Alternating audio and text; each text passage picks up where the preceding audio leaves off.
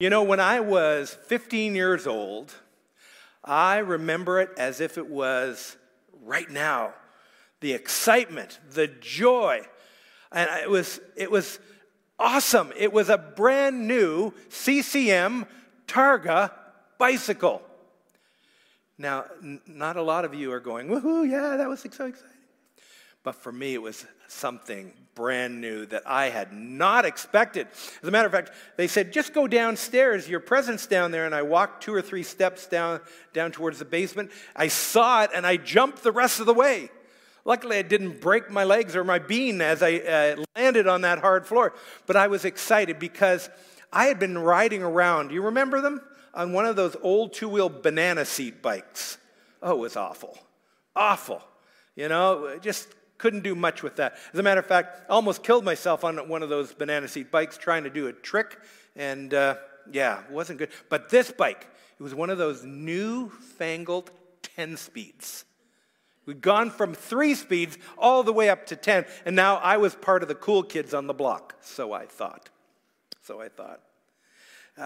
We love new things. Can you remember something new that you received that just thrilled your heart, that you just didn't expect it? It came out of the blue?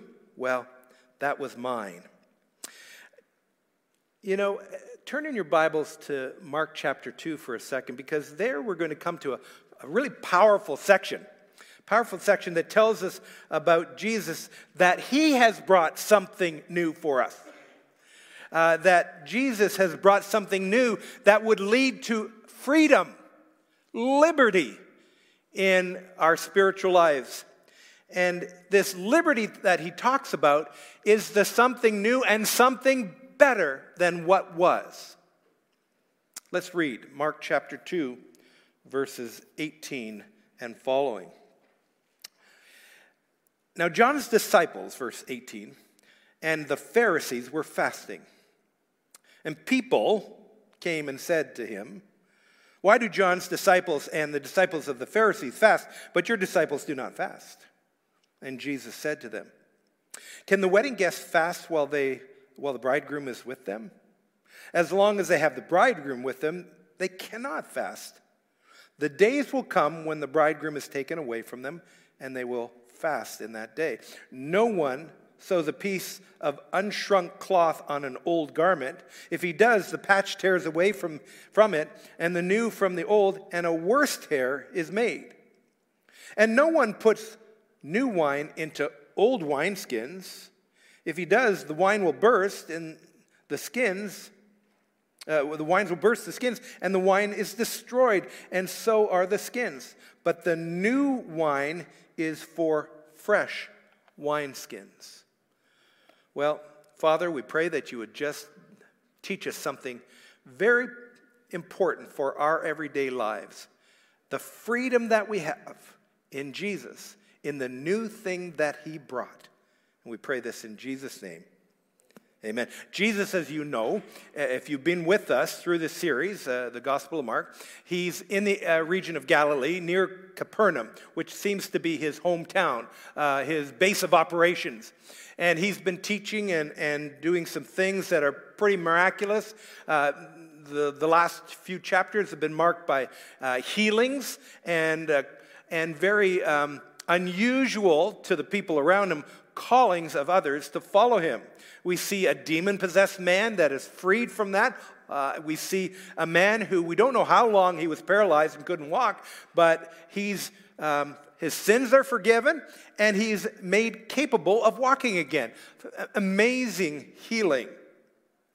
And we see Jesus then hanging out with sinners and tax collectors. Oh my. But Jesus is on the move.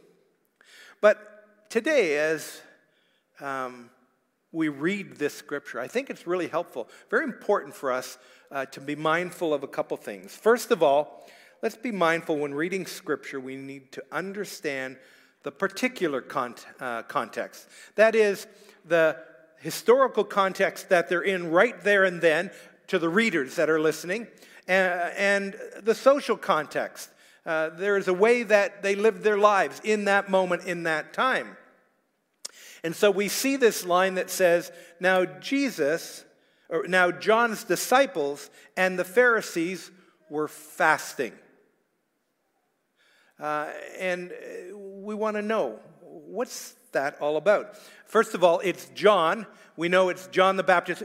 There's a couple Johns in Scripture. There's John the Baptist, and there's John the Apostle who wrote the Gospel of John and the epistles of John. We know there are two Johns, so let's be sure we understand they're talking about John's disciples, that is, John the Baptist's disciples.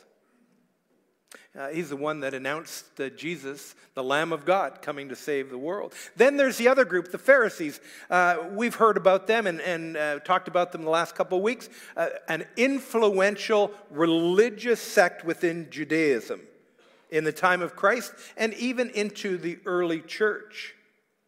And for John and his disciples and the Pharisees, fasting was a way to really demonstrate the piousness, the religiosity of their lives.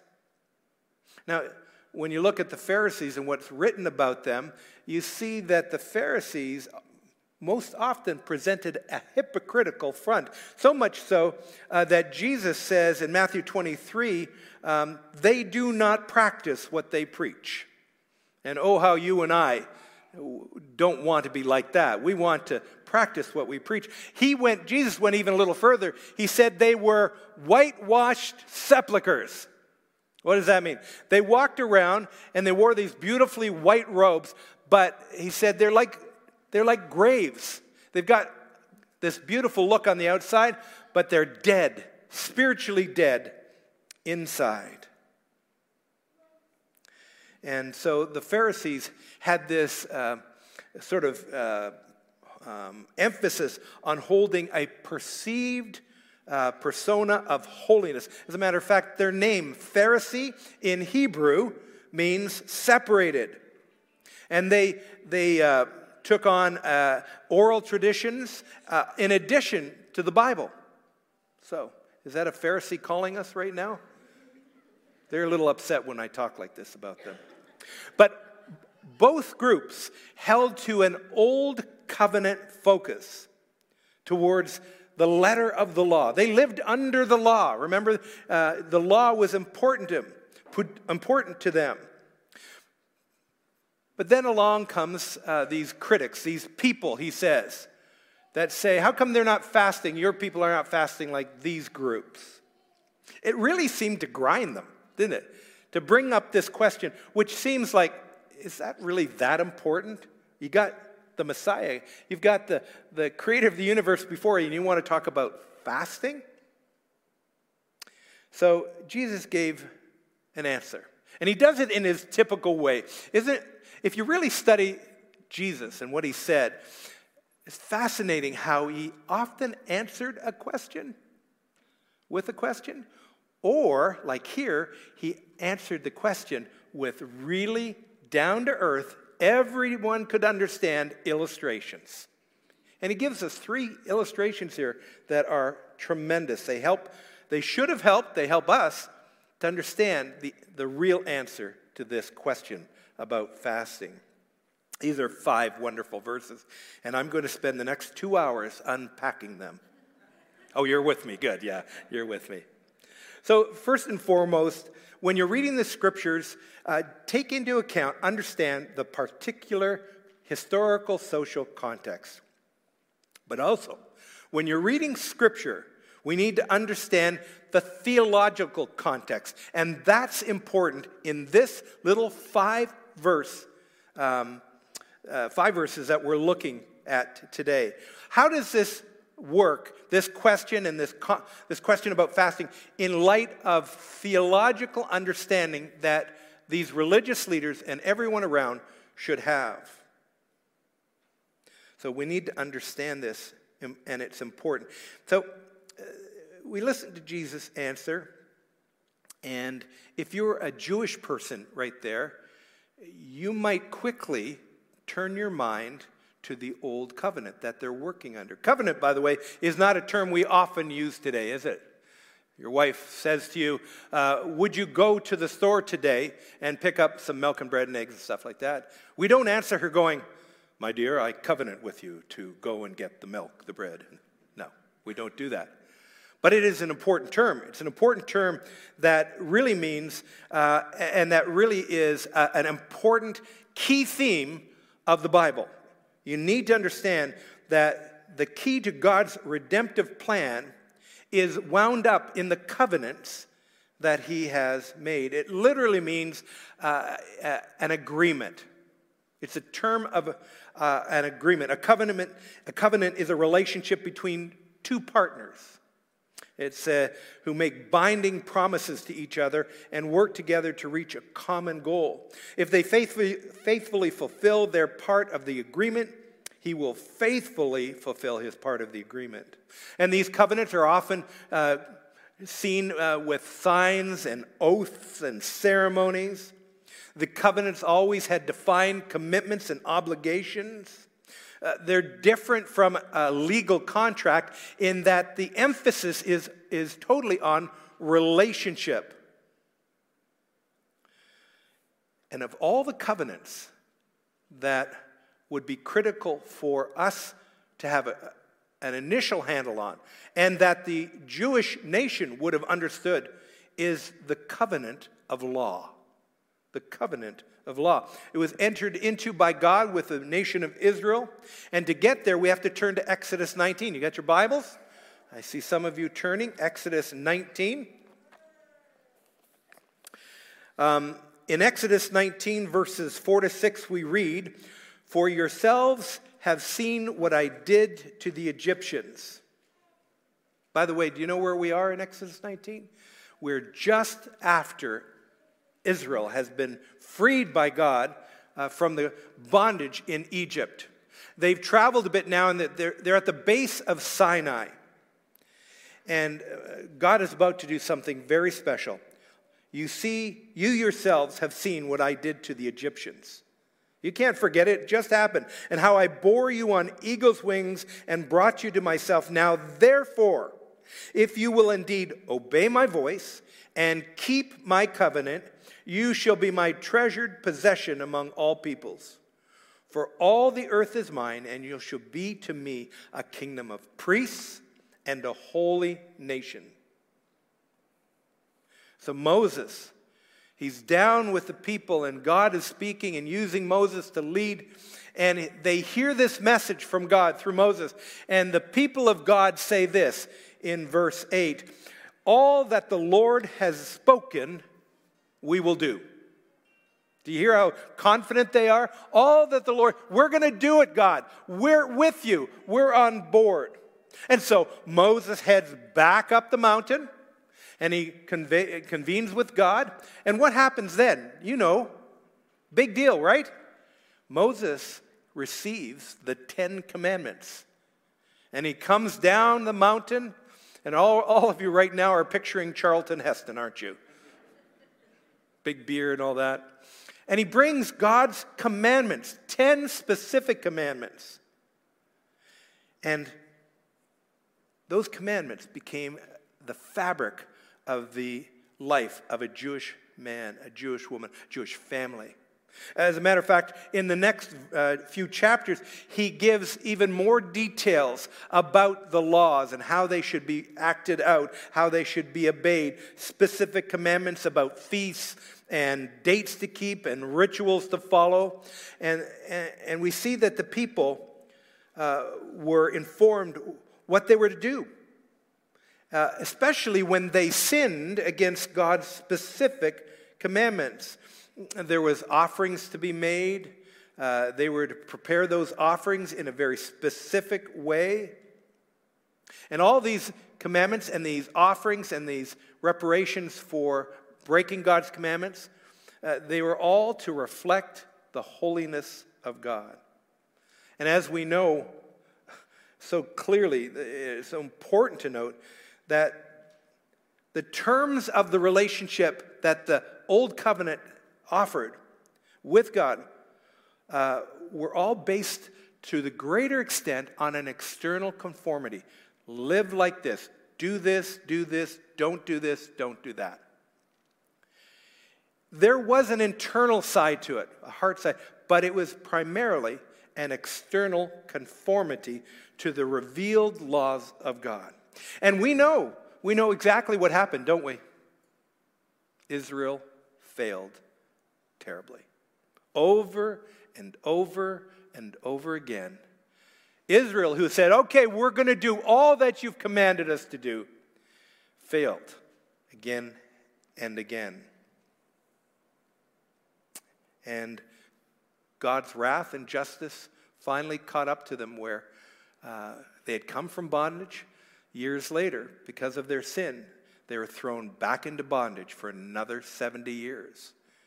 And you can read about a lot of that in the book of Daniel. But the good news, the great news for both Israel and for us is that God knew all along that this would happen. That we would say, yes, we're going to obey, and then we would fail. We would sin.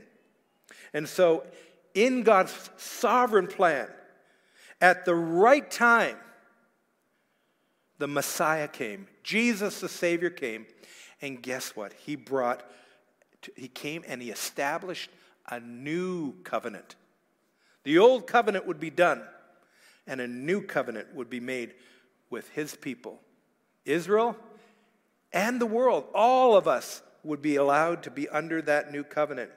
And so 700 years before Jesus came on the scene, the prophet Jeremiah talked about this new covenant that would happen. The one that, if you know Christ, like these two ladies, are living under the new covenant right now.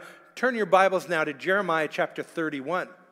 Jeremiah chapter 31, verses 31 to 34. It says, behold, the days are coming. Jeremiah is prophesying. He's been given a message from God to tell the people of Israel. The days are coming, declares the Lord, when I will make a new covenant with the house of Israel and the house of Judah, not like the covenant that I made with their fathers on the day when I took them by the hand to bring them out of the land of Egypt, my covenant that they broke, though I was their husband, declares the Lord. For this is the covenant I will make with the house of Israel. We're in Jeremiah 31, verse 33. For this is the covenant that I will make with the house of Israel. After those days, he declares the Lord, I will put my law within them. Notice this is important. I will put my law within them. I will write it on their hearts. Do you notice what's changing? It's no longer an external covenant. It's going to be a covenant that is written on their hearts. And I will be their God, and they shall be my people. And no longer shall each one teach his neighbor and each his brother, saying, know the Lord, for they shall all know me, from the least of them to the greatest, declares the Lord. And here's, the new covenant. Just listen to this. It thrills my heart. For I will forgive their iniquity, and I will remember their sin no more. I will forgive their iniquity and remember their sin no more. So now something new and something better is being talked about. They would no longer be the people of Israel based on an outward rituals of law and works, but rather on the basis of an inward relationship of love and grace that God would bestow upon them. The new covenant. And when Jesus was listening to this question, I am positive out of the answers that he gave, the illustration, he's going, don't you know I am here to bring you something new and something better.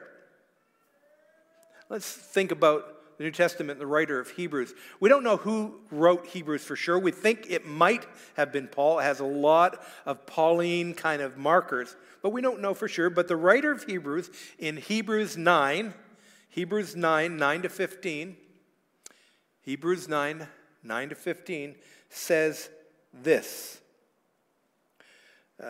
Sort of coming in at that point, which is symbolic for the present age. According to this arrangement, gifts and sacrifices are offered that cannot perfect the conscience of the worshipers.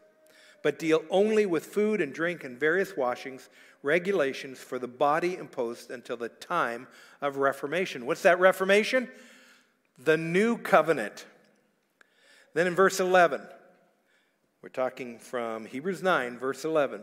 But when Christ appeared as a high priest of the good things that have come, then through the greater and more perfect tent, not made by hands, that is not of this creation, he entered once for all into the holy places, not by means of the blood and goats and calves, but by means of his own blood, thus securing an eternal redemption. Stop there, keep your finger on verse 13. You know that the Old Testament, the Old Covenant, was all about bringing bulls and goats and making offerings to have God forgive your sin. And you'd go up to the temple, and the priest would take those offerings and burn them on the offering altar, and your sins would be as forgiven. Now let's go back to verse 13.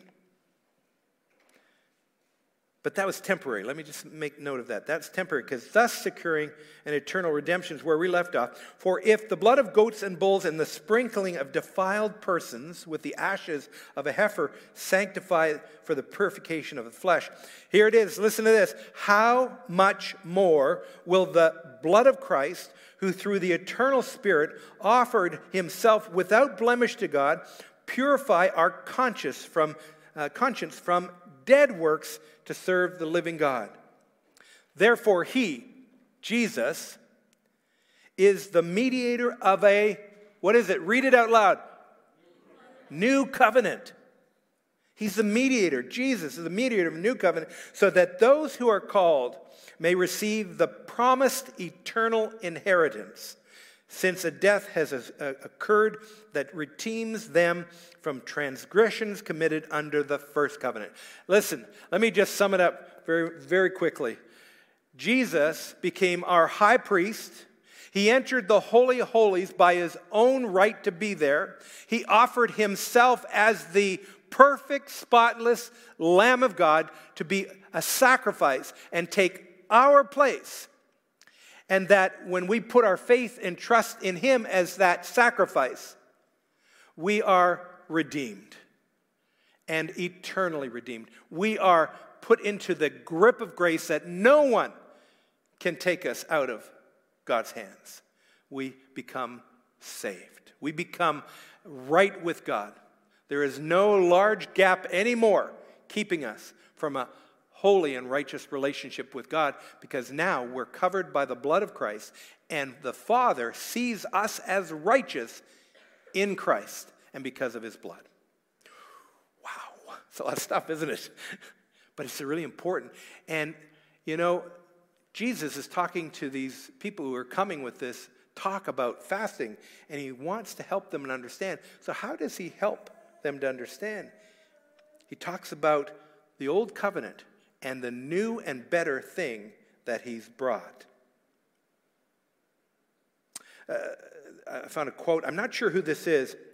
It's talking about this passage in Mark. It says, what is being taught to us in it is that the new covenant realities of grace in Jesus cannot be made to fit into the old covenant patterns of the law. It's not even appropriate to try to make them do so. So Jesus answered and said, leave the old, settle into the new. And so my third point this morning is, when we read the scriptures, we see that Jesus' illustrations lead us to our most powerful personal applications. And Jesus says, after he hears the disciples of John and the Pharisees were fasting question, he moves into three pertinent illustrations. I don't want to go into a message about fasting this morning. Let me just say this about fasting. It means to abstain from food in a ritualistic manner in order to communicate an attitude of pious humility and sorrow before God. That's what a fast should be all about. We're saying to God, we're removing ourselves from maybe food or some activity in order that we focus on you and we hear from you. We listen to what you want to tell us.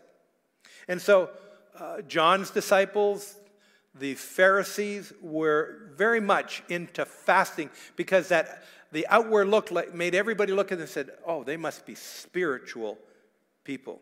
As a matter of fact, when you read the Old Testament, you'll find only one fast that has been called upon by the Jewish nation to hold faithfully, and that's a fast on the Day of Atonement.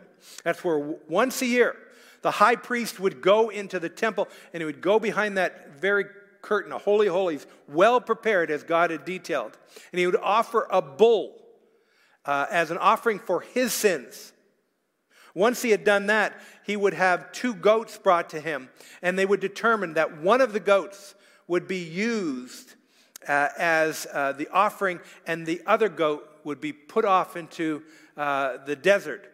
It would be the scapegoat. You can read all about that in Leviticus 16. Very important. But no other fasts were put upon by God to the people of Israel. That one was absolutely crucial. But now, after hundreds and hundreds of years, all kinds of stuff had been added. As a matter of fact, you remember when I talked about the Pharisee praying in Luke 18? Here we have the Pharisee saying, God, I thank you, I am not like other men. Here's the list of other men. Extortioners, okay, unjust, adulterers, or even like this tax collector. Pharisees were very high on themselves, thinking that their outward sign of piety was really what a spiritual life was all alike. And Jesus is saying, no, stop right there. He answers with these 3 illustrations. The first illustration is about a groom and his groomsmen at a wedding. Verse 19. Look at Mark 2. Let's get back to Mark 2 and look at verse 19. We see that it says, can the wedding guests fast while the bridegroom is with them? As long as they have the bridegroom with them, they cannot fast. The days will come when the bridegroom is taken away from them, and then they will fast that day. Weddings are great times of joy. I still remember my wedding well, and had some groomsmen with me, and we certainly didn't go out and sit around and mope, oh, this is such a great day. I'm getting married. And they're moping there, yeah, you're getting married. We wish we could have got Kathy, but you got Kathy. No, my groomsmen were excited. We had a party. The night before, can you believe it? We went to Pizza Hut. Oh, man, we shut that place down well. I was a Bible school student. I had no money. Neither did they, because they're all in Bible school with me. But we rejoiced. We celebrated. And they celebrated with me and celebrated me and where I was at in my life. To have done otherwise would have been rude and utterly inappropriate. In this parable, Jesus is saying, I am the bridegroom. Why would people mope and groan? Because I'm here with them. Let's celebrate my presence right here. It says, as long as they have the bridegroom with them, they cannot fast. Now we know not too long after this, Jesus went to the cross and he died. And there was mourning and there was heartache. I wonder if this is what John is talking about. Jesus talking in John says, truly, truly, I say to you, John 16:20, you will weep and lament, but the world will rejoice. You will be sorrowful, but your sorrow will turn into joy. Yes, for a moment there was sorrow, but quickly turned to joy. And we're in that state of joy now. Jesus is with every believer. He dwells within him and her. Spirit of Christ is there, and we can rejoice because he's with us. Jesus is simply telling us in this story that the old covenant rules of fasting and sadness and mourning no longer apply. We're in the new covenant. We're in a new reality, and it is fitting to have joy. Now, I just want to quickly say, most of our lives every day is typically there's joy. It's seen as a joyful life, but there are times, and we've talked about times when they're difficult and life gets hard. But day to day, we can have the joy of the Lord because Jesus, the bridegroom, is in our hearts and in our lives if you know him personally. So that's one. We talk about the bridegroom. He talks about the wedding feast. Secondly, he talks about a new patch of cloth on an old garment. Verse 21, no one sees an unshrunk cloth on an old garment, or sews on an old garment. If he does, the patch tears away from it, and the new from the old, and a worse tear is made. I've never seen ever, actually, a patch sewn on, so I don't know this firsthand, but it makes sense.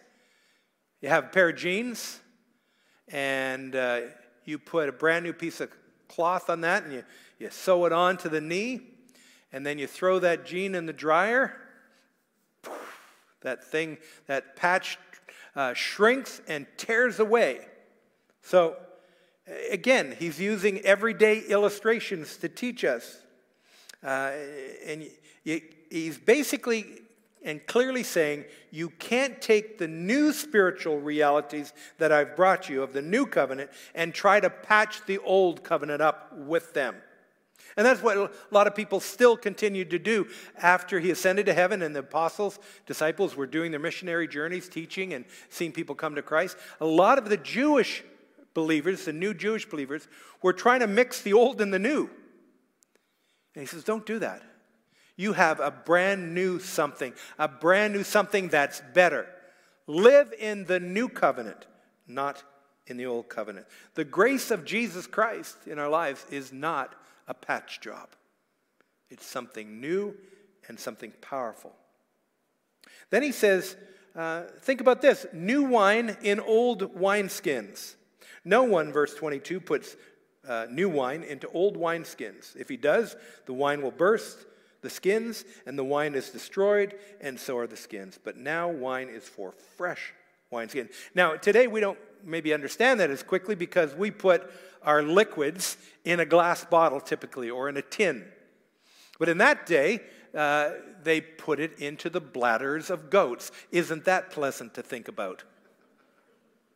And they'd use a new goat bladder and put new wine in, because what happens? When you put the wine in, it still ferments, and that fermentation expands, and all of a sudden, boom, new wine everywhere, leaking everywhere. And so he says, you wouldn't do that. He's going, just think about it. You know better. You would never do that. So why are you trying to, with this question about fasting, put an old covenant teaching into a new covenant understanding? I'm bringing you something better, something more important, something more wonderful and glorious. And he's saying the vital realities of the new covenant relationship that we have with God are so much better. You remember when Apostle Paul in the book of Galatians said this? Galatians 4, verses 9 to 11. But now that you have come to know God, or rather to be known by God, how can you turn back again to the weak and worthless elementary principles of the world whose slaves you want to be once more? You observe days and months, seasons and years. Doesn't that sound a lot like an old covenant mindset? Days, seasons, months, and years. I'm afraid I may have labored over you in vain. Paul's going, listen, I taught you all about the new covenant, about faith in Christ and the new, better life. Why would you go back to the old life? And just a bit later in Galatians 5:1, for freedom Christ has set us free. Stand firm, therefore, and do not submit again to the yoke of slavery. One of the most notable things about new life in Christ is the freedom that we get to enjoy in Christ. So Jesus' instructions here to those who were asking this question would have hopefully helped them to understand the liberty that will be found in putting your faith and trust in Christ. Okay, how do we apply this for our lives today. What do we do now? I think the first application that's important to us today is recognize Jesus for who he is, the one who brought the better and the new and better covenant. He brought us something that we can live a free and powerful life together. And remember also to recognize who we are. If we're in Jesus, we are free. We rejoice in our liberty. We don't have ceremonial rules and regulations like the Old Testament had. We have freedom in Christ. And aren't you glad that we don't live in Jesus like slaves, that we're bondage? The only way we're in bondage is I want to be a slave to Jesus and follow him my whole life. But it's not about rules and regulations and fasting and doing religious stuff. You know, going, even praying a certain amount of times a day, and if you don't, you're not going to get to heaven. No, prayer is a joy, and we pray, as Paul said, unceasingly, all the time now. It's a communication. So let's remember who Jesus is. Let's apply a new covenant mindset in light of who Jesus is. Secondly, let's be careful, be mindful about those who seek to bring us into the bondage of religious rites, religious regulations that are not specifically clear or clearly laid out in the Scriptures. You know, there are those out there, maybe you've heard them, maybe they have spoken, maybe you were once one of those who would say something like this: why aren't you doing things like we do? You know, and you have a pious face on, but inside your chest is puffed up because you're thinking, we're the right ones. Why aren't you observing this practice or that practice like we observe it? And in their hearts they might be saying, you're not right with God, really, because you don't follow the rules. And we've got the rules. You know, I say that facetiously, but there are many, many Christians out there, in church families, that have been unfortunately taught that this is what a new covenant relationship with God is all about. Salvation, yes, but salvation plus. And the joy of our lives in Christ, it is salvation in Christ alone, nothing else. Living a life from the inside out. When you trust Christ, your heart is made new. Jeremiah talked about it. And in Christ, we have new hearts, new lives, and freedom. Third thing I want to just mention is if you ever run across someone who is stuck in this old covenant mindset, yes, maybe Jesus is a part of their life, but they're still adding to what he has brought us, the new and better, just pray for them. We don't need to argue and fight with them. We need to pray for them that they might recognize the joy and the freedom they have in Christ alone. Charles Spurgeon was a wonderful pastor back in the 1800s, and he preached thousands of sermons and has so many great quotes. I wanted to bring you one from him today. And he says this: the old covenant says, keep the law and live. The new covenant is, you shall live, and I will lead you to keep my law, for I will write it on your hearts. You get that? The new covenant is, you shall live. Eternal life is yours in Christ. But I'll help you. I'll help you keep my law because I'm going to write it on your heart. Isn't that tremendous? When you come to Christ, the new covenant is written on your heart. Well, that Targa bicycle was something else. Maybe you remember something like that. I'll never forget it. I was just so thankful. My parents, they knew what my heart was wanting, my desires were, and they met it. But I can tell you, when I became 16, I met Jesus. I trusted in him. I accepted him as my Savior. I confessed my sin and trusted him totally. And I got to enjoy the beginning of a new relationship within the new covenant. Something that was new and better for me. And today I still rejoice in that. Are you? Do you know him? Do you love him? And are you living out that new covenant relationship? Let's pray. Father, we are so thankful for Jesus and this answer that he gave to the people that were around him about fasting. And that, we no longer live under the old covenant. We live under this new covenant of freedom, of joy in Christ alone. So I pray that every soul in this room today will have experienced that new relationship in Jesus. They've trusted Christ. They've confessed their sin and trusted him. And I pray that if there's one person that's listening online or in this room that has not, that they would come to me and we can talk it through and we can see them make those decisions for Jesus. Thank you for your word. Thank you for what it teaches us. Bless us, we pray, in Jesus' name. Amen.